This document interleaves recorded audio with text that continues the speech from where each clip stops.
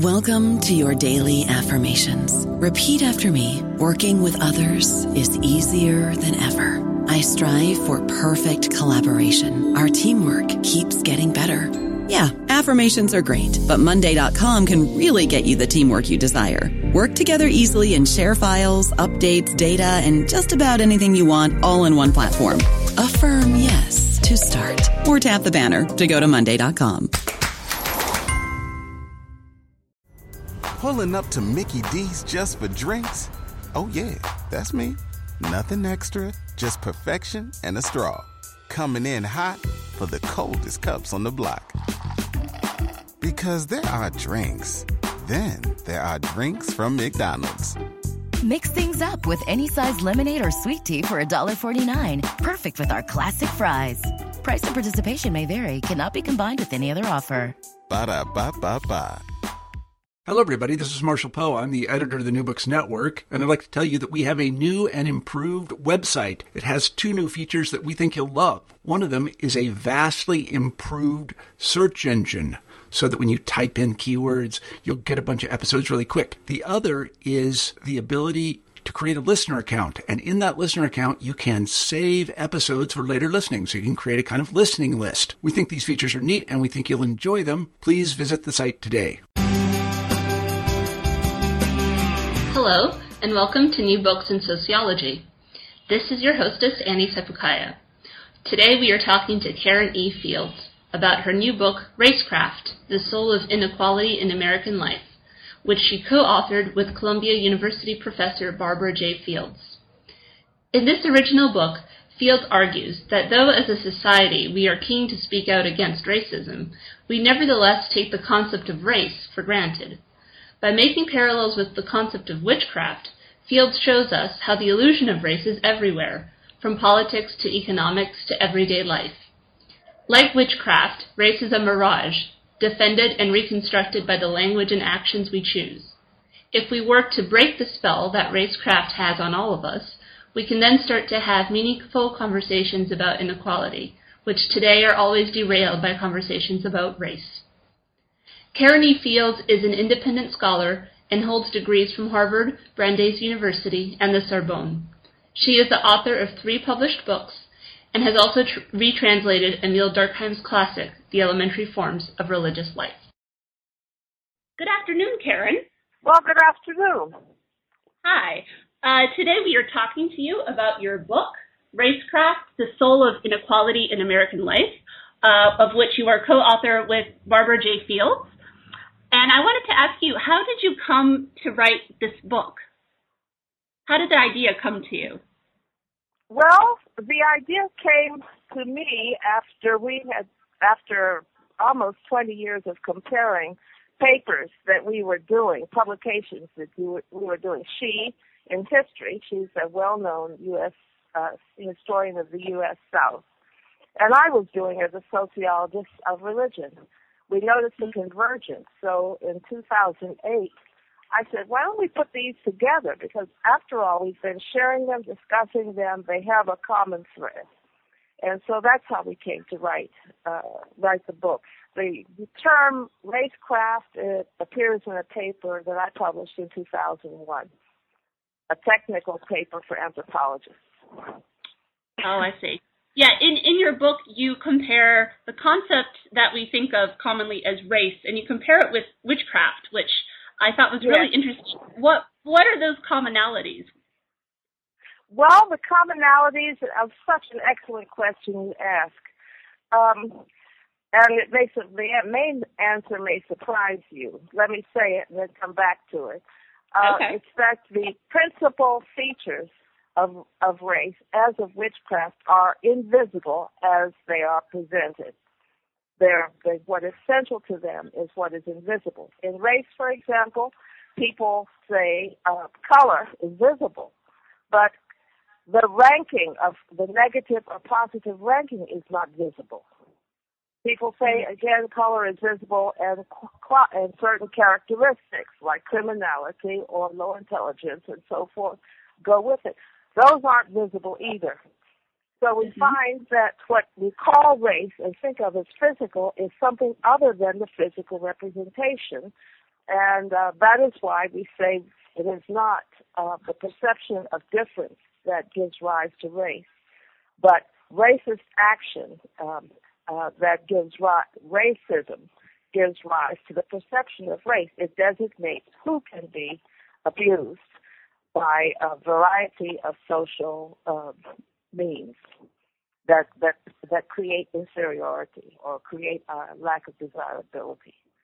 Okay, and we know that, on the other hand, racecraft is perfectly like that because, witchcraft is perfectly like that because there's no such thing as a witch. There are only human beings who come to be accused of witchcraft and punished for it.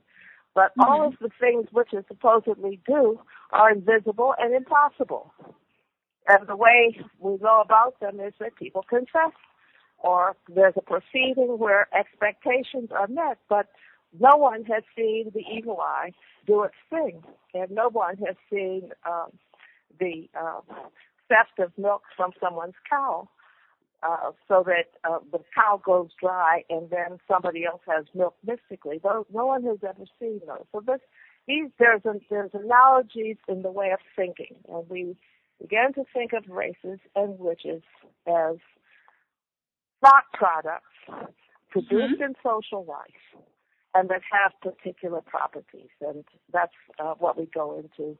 And then we give examples to show those on the hoof. They're not at all, what I'm talking about is not at all obscure or hard to see. Ask me something else. Did I go too fast? Did I go too fast? No, that's fine. No, that's fine.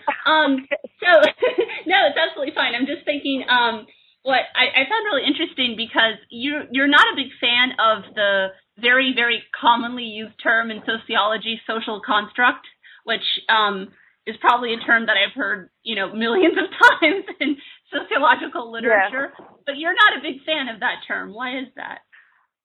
It's that, well, I don't use it because always, and tell me if I'm wrong, it always fits into a sentence or a couple of sentences that says race isn't a biological reality. It's a social construct, and the word merely is often there. It's merely a social construct. Either the word itself or the idea. But there is nothing mere about a social construct. And if you think that because it's not built into biology, that race isn't built in biology, that it can't take your life, and to take things up to our day, it can't get you categorized for a certain kind of disease process or kind of blood, you can't call those things mere. And so I am in the business of trying to figure out how the construction is achieved and to describe it as ethnographically as possible. And that is why Chapter 1 is full of examples of racecraft on the hoof. Right. In American Could you give us some examples of that? Yes, I can give examples of that. There's racecraft that makes, of course, an essential part of racecraft is perception of difference. And I have an example of young children learning the perception of difference that goes with the racial classification.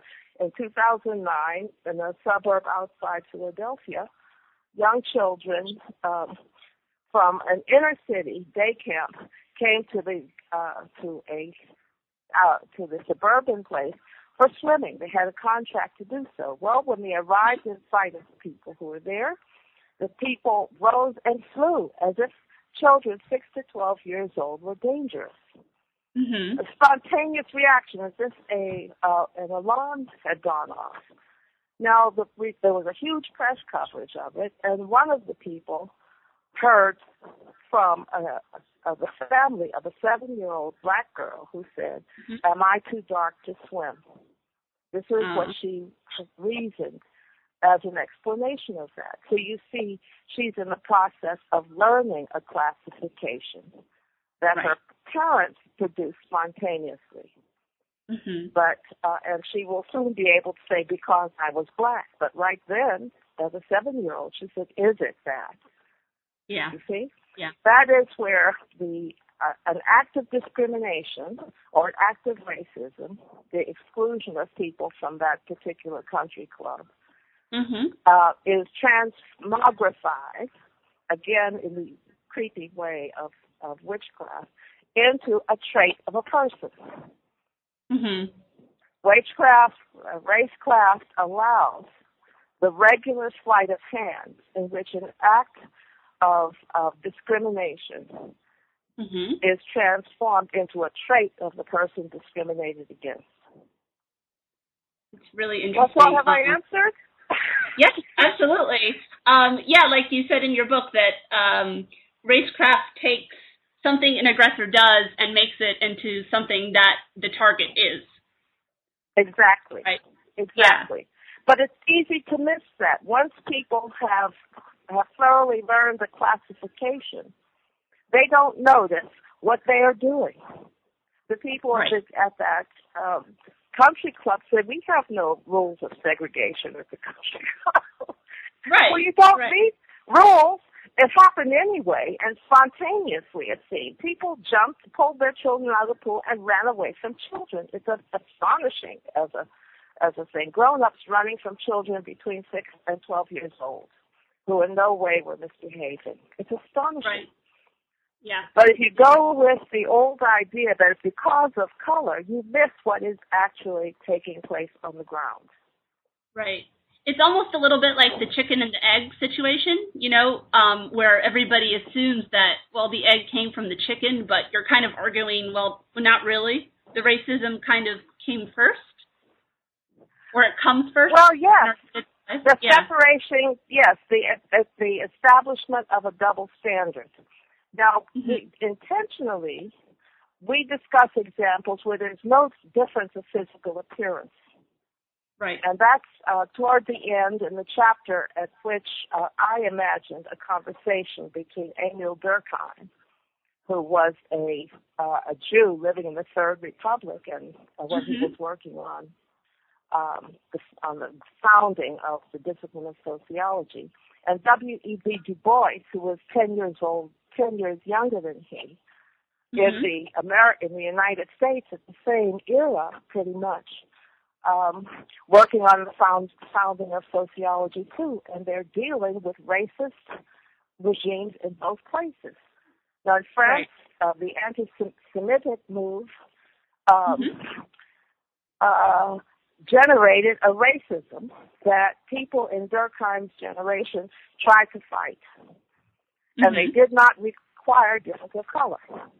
Right. In fact, as everybody knows from the movies, when a generation later Nazis came to power, they didn't rely on color. They required armbands, badges, and places to live. So there's not a chicken and an egg. There's always a discriminatory act that creates a racial construct, I think. Right. But we could argue about that. When there's racism involved. Yeah, I think people completely take for granted that the difference in skin color is, somehow means something. But we classify people according to eye color, for example. Why not that as opposed to skin color? Right. Or is your hair curly or straight, whatever. Yeah. Very good. One of the reasons I love Durkheim's Elementary Forms of Religious Life, I retranslated that in 1995. Oh, wow. It was, I regret his greatest book. And one of the things that interests me is that he's talking about totemic clans and the reality of differences among human beings, understood as the difference between what distinguishes kangaroos from emus. And the way they establish different appearances, they paint it on. And then they enact it. And I said, I'll bet you, in fact, I have argued this. Durkheim was examining the emergence of racism in Europe, taking an example where it had to be done ceremonially and ritually rather than being taken for granted because people are born different looking. Right. So this is my exciting exploration into a book that causes stops many undergraduates in their tracks. Yeah. They don't see what's amazing about elementary school. They're not totally enthralled by it. Yeah, they should be. But well, I retranslated it because it was so unclear. Yeah. Because they would stare at me. I'd say, look what this man is doing. He's on a tightrope. And he's doing this amazing thing about where the differentiation of humankind arises. And it just was hit him with a thud. Yeah, I hear that better now that I retranslated. No, this kind of reminds me of, now I cannot remember that woman's name. That school teacher in Iowa. Do you remember her name? The one who did the brown eye color, blue eye color experiment. Oh, I don't remember her name. But go ahead with the story. She's quite famous, and now I feel embarrassed that I don't remember it. But when she separated her students into blue eyes and brown eyes and then started to treat them as if they were different, and within a very short period of time, they started to actually act different. I mean, in the sense she created, in a way, like you said, she created racecraft with eye color. You don't need physical difference to start with. I use the example of a people called the Cagots, Cagots, who were described in a travel book by an American that goes back to 2007.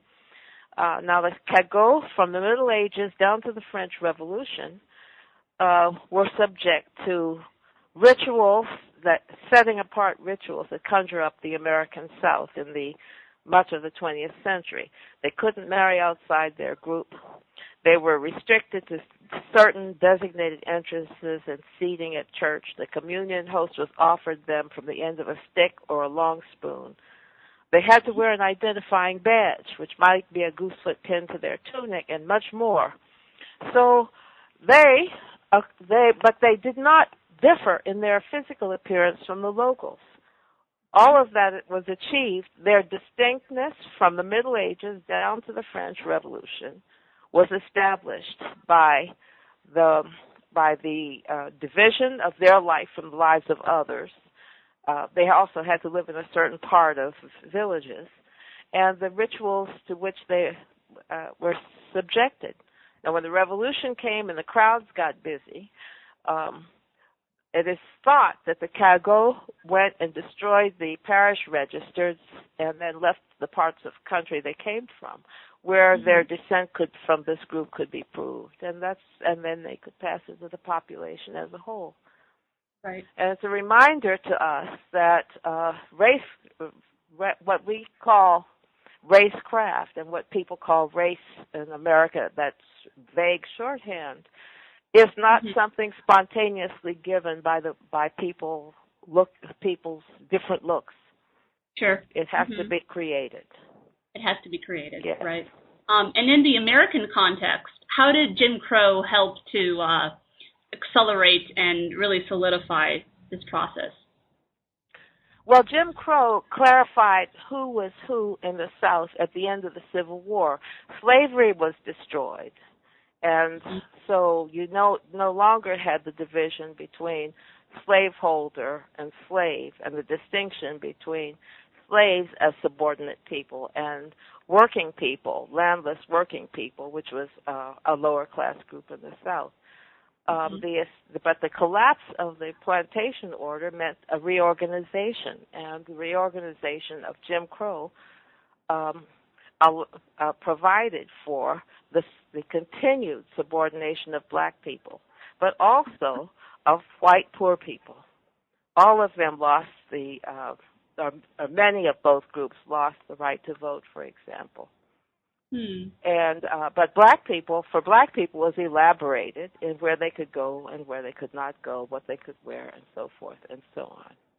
Right. And but it was a definite thing that my grandmother dated it to 1895 when the South Carolina new Constitution was adopted after the Civil War that reestablished power relations that allowed them to continue growing cotton and rice with free labor, but without the freedom being real in an economic sense for subordinated black people, and very little movement for the poor white people, space for poor white people to move forward.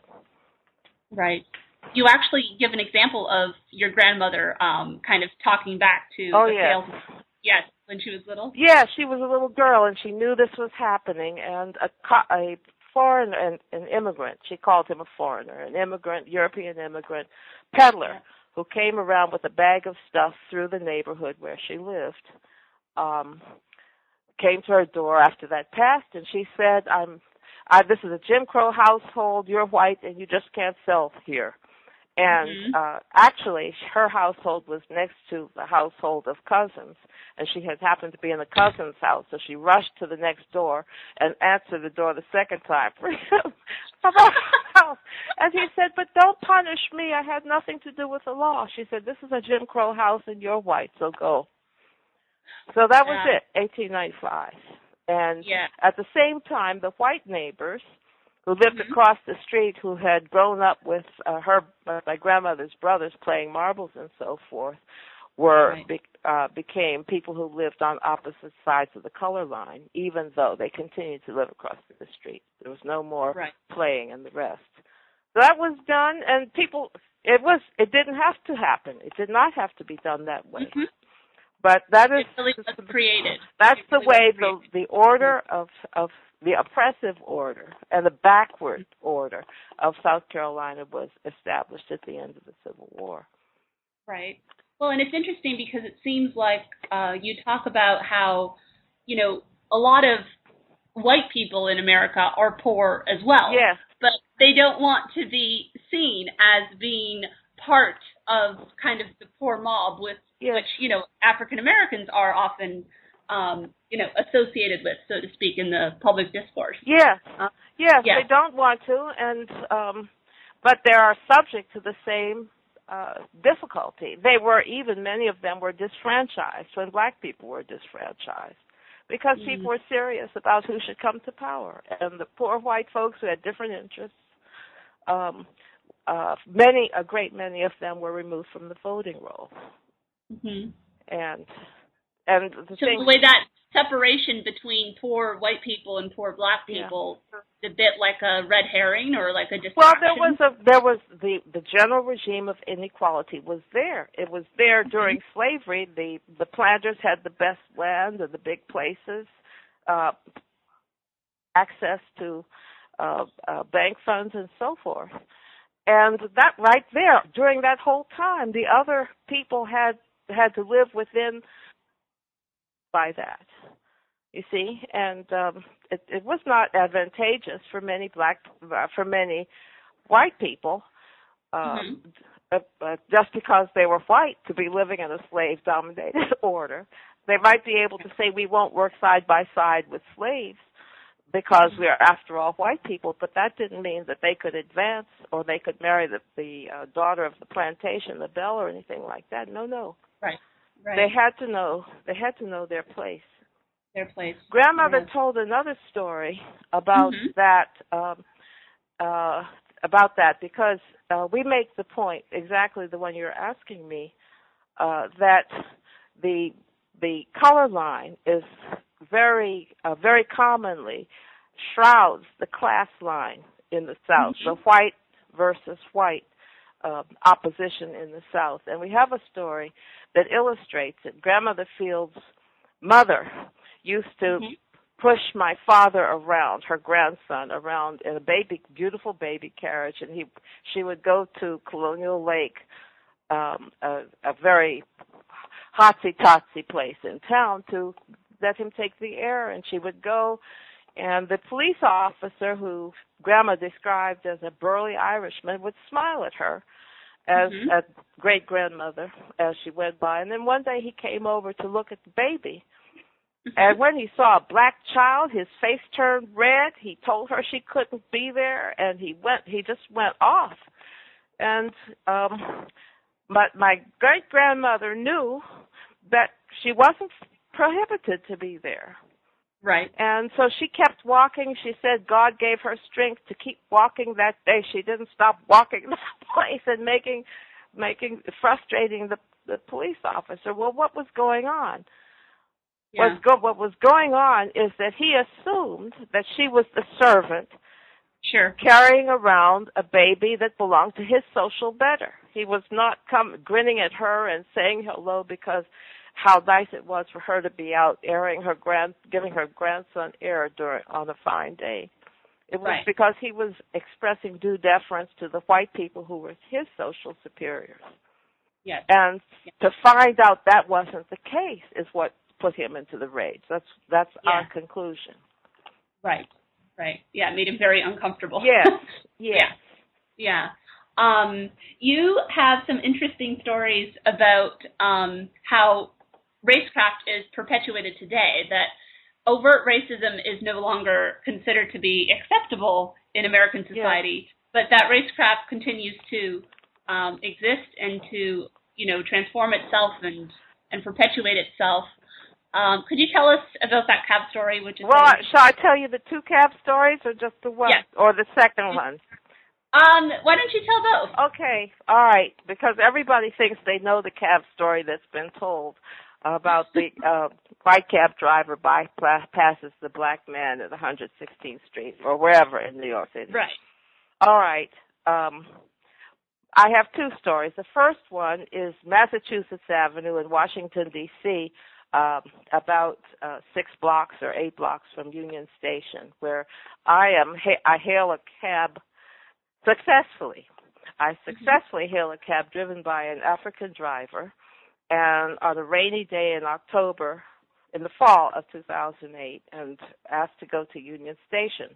As we're driving along, the driver says, "Would you mind if I stop and pick up this person?" It was a white person, loaded down and being soaked because it was raining. Now, the driver was African. So we pulled up to the man, and the driver said in his pleasant voice, he asked me if I minded, and I said, "No, of course not. Pick him up." So the African driver asked him in his pleasant voice, would he like to go? And the man jumped back, and he looked terror. He was the picture of terror. Yeah. No, please. No, go ahead. And so we went along, and the driver said, "What was wrong with him?" And I said, he thought he saw a car full of black people. He was terrified. And the picture then on the face of the driver was something I wish I had a copy. A pure astonishment. He had no idea. He had no idea that he was black. After a while, I said, "Well, where are you from?" And he said, "I am Egyptian." He just had not learned the segregation rituals of the United States and what counted as different appearance tantamount to race. He wasn't up with the Egyptian did not understand the classification. So I spent part of the ride explaining to him, and he was truly astonished. Wow. Yeah. It's he didn't have the American, I guess, the American trauma of segregation to realize that was what was happening. Yeah. No. He just thought, here's a day I can get a couple of passengers and a little bit more money, and meanwhile do a service because it was raining hard. Right. And there are not many cabs in Washington around 5 o'clock in the rain. So that's what happened, and the guy just let it go by. Yeah. We had a good time. I had a good time explaining him the sociology of that stuff.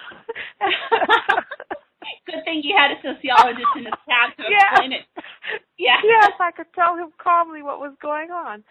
Yes. Now, the other story I would tell is also a cab story, but it's on the point about racism that we make often, that it is really not a mental state that we're after, hatred, bigotry, that sort of thing.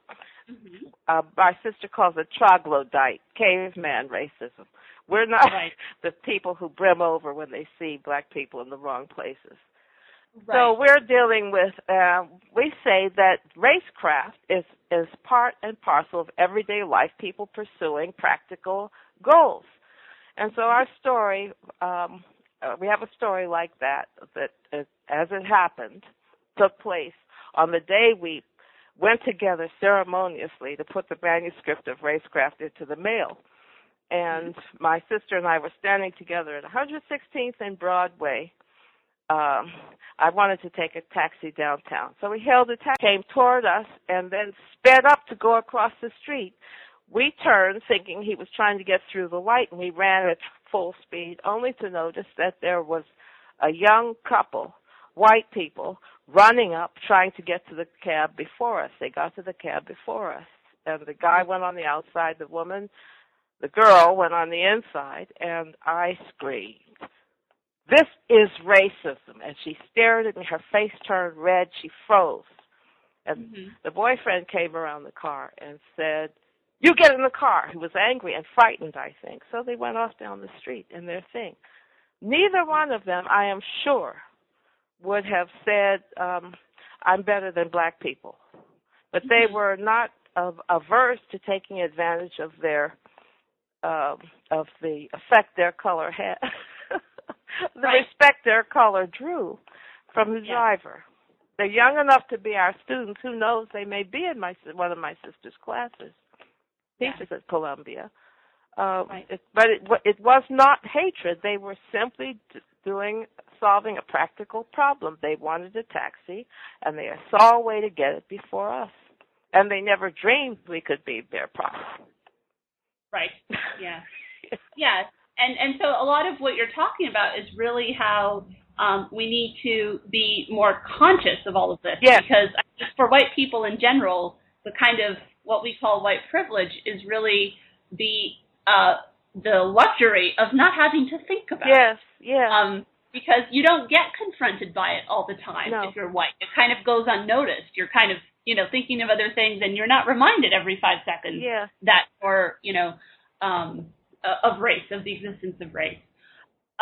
So yeah, I think that's a fair point. I'm sorry? I think that's a fair point.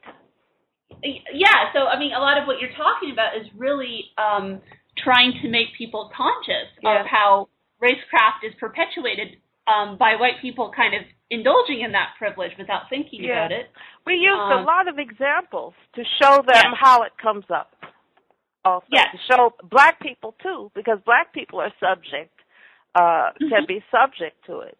They see color, too, because they have been trained in the same classification. Right. So American rearing produces this, and we gave many examples in order to show people how to be aware of what's going on when they're in place. Right. Yeah. You talk about a very interesting story with your grandmother and her pupil, and them having a conversation about this woman's brother. Could you tell us that story? Oh, yes, that one. Yes. Yes, this is a matter of my being a foreigner to my grandmother's present back in the 1920s or 1930s. As a school teacher on James Island off the coast of Charleston in South Carolina. And grandmother one day received in her home a woman who was now middle-aged but who had been her student, along with the brother of that woman. And they talked a while, and then they got to the subject of the brother and how the brother had gone to prison for many years because he had been accused and convicted of asking a white girl for a drink of water, and that violated a very strictly held etiquette in the day. And I, from a foreigner to that, responded by saying, I was astonished, and they went on to say, that boy, my brother didn't do it, another boy did it, and he never would admit it. So my brother went to jail. And I listened to that, and I said, nobody should have gone to jail for something like that. And they looked at me, the two of them, and froze me in their gaze. And I realized in that reaction that they were within the horizon of action and the possibility of action of then. And the ethical issue was that the person who did the thing for which you could be jailed saved himself by not admitting it. And when I realized that, it didn't matter that it was disproportionate and outrageous to them. Somebody dared to do it, and everybody knew you weren't supposed to talk to white girls at all if you were a young black guy. So there it was. Right. So Yeah, I wonder how, the concept of time also, because nowadays that sounds completely insane. Yeah. And of course that was your reaction. Like, what do you went to jail for saying, for asking for a drink of water? That's psychotic. But, I wonder if some of the stuff that happens today will one day be considered, just as nuts. I hope so. Yeah. I hope so. I hope it won't be thought that you're defending your home if you shoot somebody who's black in your gated community. And I hope there will not be a large number of people who say that's thoroughly justified. It makes sense. Yeah. And yes, but one doesn't know that there won't be a new version we haven't imagined. To replace it. I just don't know. Yeah. But I do know that people who live in gated communities or segregated communities and never see anybody else passing through are living in a complicity with racial exclusion. Yeah. And they will be made aware without necessarily being aware of it, because they haven't got a thing that said we won't allow black people to live here and so forth and so on. But they need to realize that it doesn't happen by accident that places are segregated like that. And if they're seriously against the perpetuation of racism, then that's something to watch. Yeah, yeah. So it's almost like, the fight against racism, against racecraft, has to be something that you do and not just a removal of exclusionary laws. Right. Yeah. A different way of doing. Right. Yeah, and awareness of how it goes. Right. You say that talking about inequality in America is nearly impossible because we don't have the language for it. Right. Our language of inequality is shaped in the crucible of race talk and race thought. So if anybody wants to have a movement for economic justice among people who work with their hands, they find headwinds in the hostile attitudes toward black people in whatever they do, and they will feel associated badly. There's a story we quote of an electrician who didn't lose his job but lost enough hours in the week that he was required in order to feed his family. He had to buy food stamps. He lived in Martinsville, Ohio, but he was ashamed to tell his parents that he was using food stamps, and he had contempt for the people who he assumed were different from him and were crowded over there on that midnight trip, the same one he had made. But he thinks, if generally, he says, I'm quoting here, if you're up at that hour and not working, what are you into? So he implied, in his own mind, he thought they must be criminals. He is normally there because he lost hours on his job. So it's hard to imagine a movement, a political demand that would say, look, we need to be able, there's something basically American about being able to work in a skilled occupation and make enough to support your family. And on that basis, we move to make those demands. And when those things are not possible, then public assistance. And it's not a shameful thing to be associated with laziness or criminality or uncouthness. This is a matter of citizenship rights. But you see how race talk has taken that kind of discourse off the table. Right. And we have to get it back on the table because it's crucial, I think. Yeah. bridge the gap. Yeah.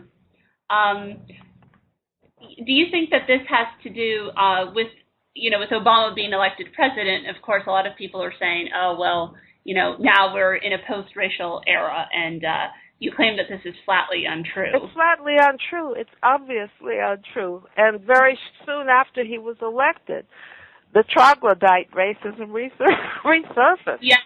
Yes. People carrying weapons to presidential events. And that man, Wilson, that Representative Wilson from our ancestral state, South Carolina, standing up and hollering in the midst of the State of the Union address, that solemn occasion with two assembled, the House of Representatives and the Senate in joint session, formal and ceremonial. Here he comes, you lie, out in the midst of all that. As a way to say we don't have Obama is the president, but he's black, and there's a different etiquette dealing with the president. So that came within the first month or two of the presidency, and so that's right. So we were given notice from the beginning that post-racial isn't now. Only fatuous people, I should began to say, I won't quote, but they are quoted in the book, who say you're talking about the Voters' Rights Act when some politician said now we can get rid of that. And here comes somebody who's not announced as a person of the right wing saying, I thought we thought by electing President Obama we're beyond this, about the Voting Rights Act, the enforcement of voting rights in a place where voting rights are still in question. But here came the fatuousness there. But the point we make is that we can't have the election of a president doesn't set up the county commission, which has to hold people accountable for the way roads are and trash removal is in the place where people live. They have to have the vote, where jury duty is rotates through everybody. We can't just proclaim post-racial because an African-American president was elected. Right. And indeed, our argument for the book in the book as a whole is we will not know when we are post-racial unless we have fully understood what racial means. Right. Yeah. Karen, this has been a really interesting and really enlightening conversation. If people want to buy your book, they can go to most bookstores will have it. Amazon has it. Amazon has it. If they have a local bookstore, they should get the seller to order it. Okay. Yes. All right. Thank you so much for being with us today. You have been listening to an interview with Karen E. Fields, co-author of Racecraft, The Soul of Inequality in American Life. This is your hostess, Annie Sepulkaya. Thank you for listening to New Books in Sociology. See you next time. Hello, it is Ryan, and we could all use an extra bright spot in our day, couldn't we? Just to make up for things like sitting in traffic, doing the dishes, counting your steps, all the mundane stuff. That is why I'm such a big fan of Chumba Casino. Chumba Casino has all your favorite social casino-style games that you can play for free anytime, anywhere with daily bonuses. That should brighten your day a little. Actually, a lot. So sign up now at ChumbaCasino.com. That's ChumbaCasino.com. No purchase necessary. VGW Group. Void where prohibited by law. See terms and conditions. 18+.